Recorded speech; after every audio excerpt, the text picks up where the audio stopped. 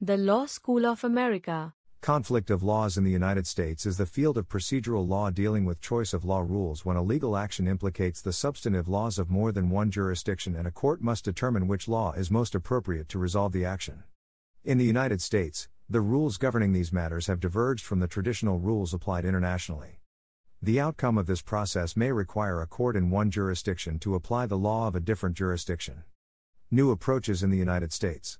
Until the 20th century, traditional choice of law rules were based on the principle that legal rights vest automatically at legally significant and ascertainable times and places. For example, a dispute regarding property would be decided by the law of the place the property was located. Disputes in tort would be decided by the place where the injury occurred. During the first half of the 20th century, the traditional conflict of laws approach came under criticism from some members of the U.S. legal community who saw it as rigid and arbitrary. The traditional method sometimes forced application of the laws of a state with no connection to either party, except that a tort or contract claim arose between the parties in that state. This period of intellectual ferment, which coincided with the rise of the legal realism movement, gave birth to a number of innovative new approaches. Renvoi. Courts may look for a provision in the law of the choice of law state that permits the court to use the lex fori, for example law of the forum state.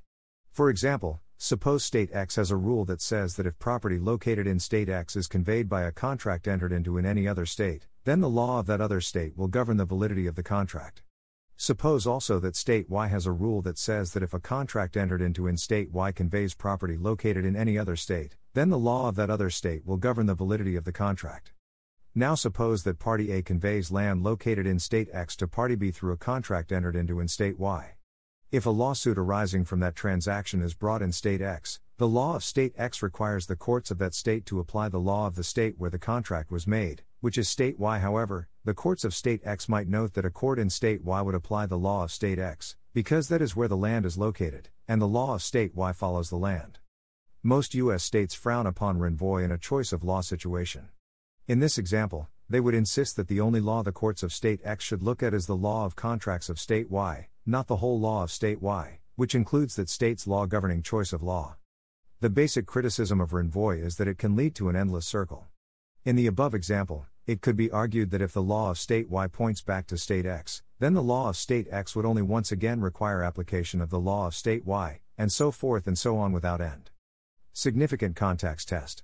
The significant contacts test evaluates the contacts between the states and each party to the case, and determines which state has the most significant contacts with the litigation as a whole.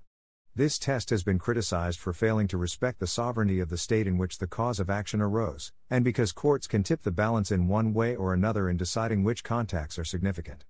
Seat of the relationship test. The seat of the relationship test specifically examines the relationship between the parties to the lawsuit, and uses the law of the state in which the relationship between the parties was most significant.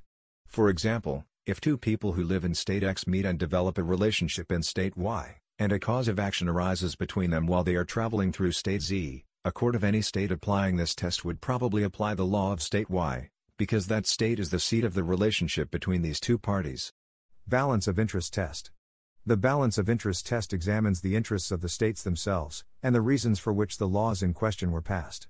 It is the brainchild of University of Chicago law professor Brainerd Curry, who outlined the doctrine in a series of articles from the 1950s and 60s. Under this form of analysis, the court must determine whether any conflict between the laws of the states is a true conflict, a false conflict, or an unprovided for case. A true conflict occurs when one state offers a protection to a particular party that another state does not, and the court of the state that offers no such protection is asked to apply the law of the state offering the protection. For example, suppose A lives in State X, which has no cap on tort damages for injuries received in an auto accident. B lives in State Y, which caps tort damages for injuries received in an auto accident at $100,000. While traveling through State X, B causes an auto accident in which A is seriously injured. A sues B in B's home state of Y, but asks the court there to apply the law of State X.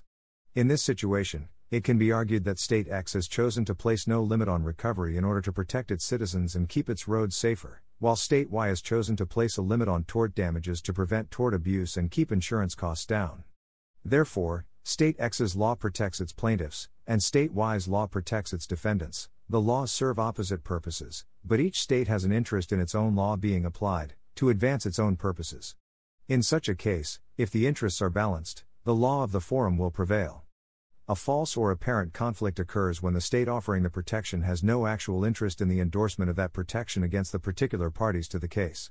For example, some states prohibit spouses from suing one another for negligent torts, in order to prevent them from colluding in order to collect from insurance companies. Other states permit such suits, on the theory that people should be able to recover for their injuries, and possible collusion can be presented as a factor for the jury to deal with. Suppose that a couple, A and B, live in state X, which prohibits these suits, and they travel to state Y, which permits these suits.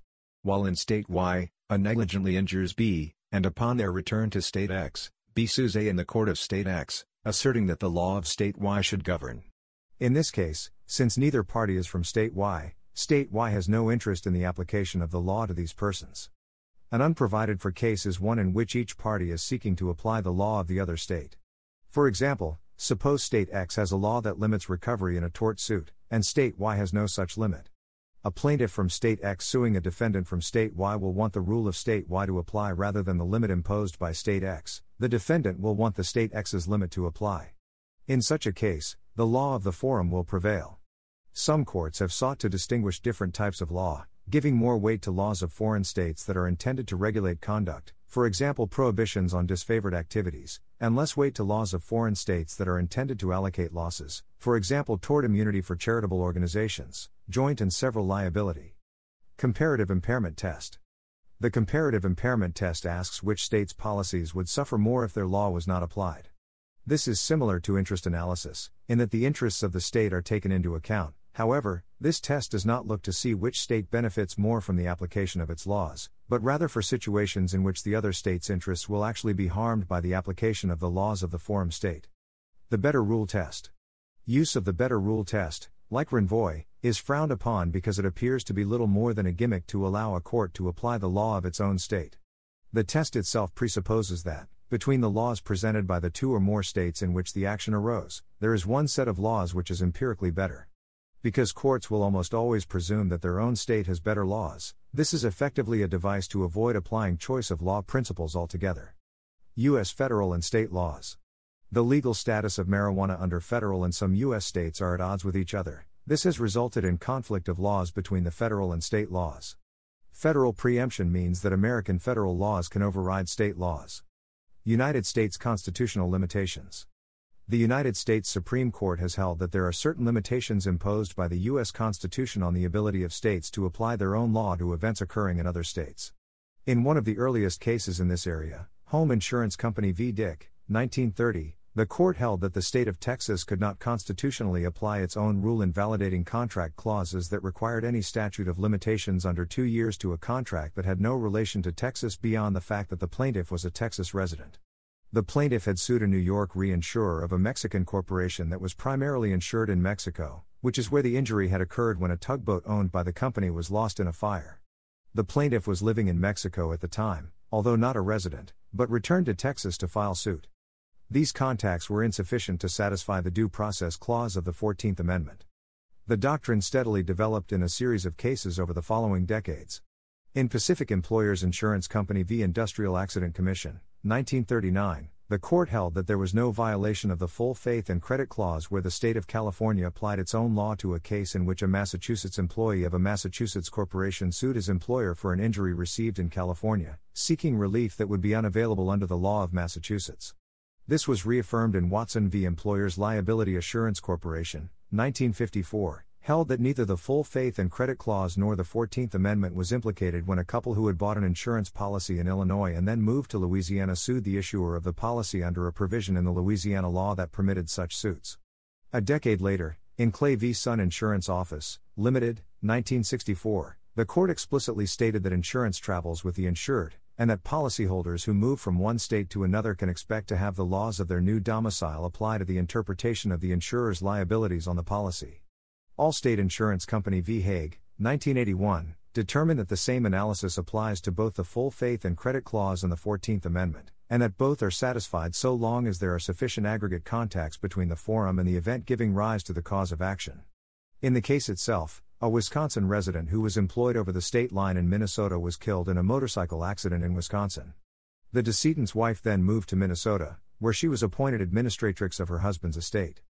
She sued the insurance company to recover a higher amount permitted under Minnesota law, and the courts agreed that this was permissible, because of the combination of the decedent's employment contacts with the state, and the insurance company's commercial contacts with the state.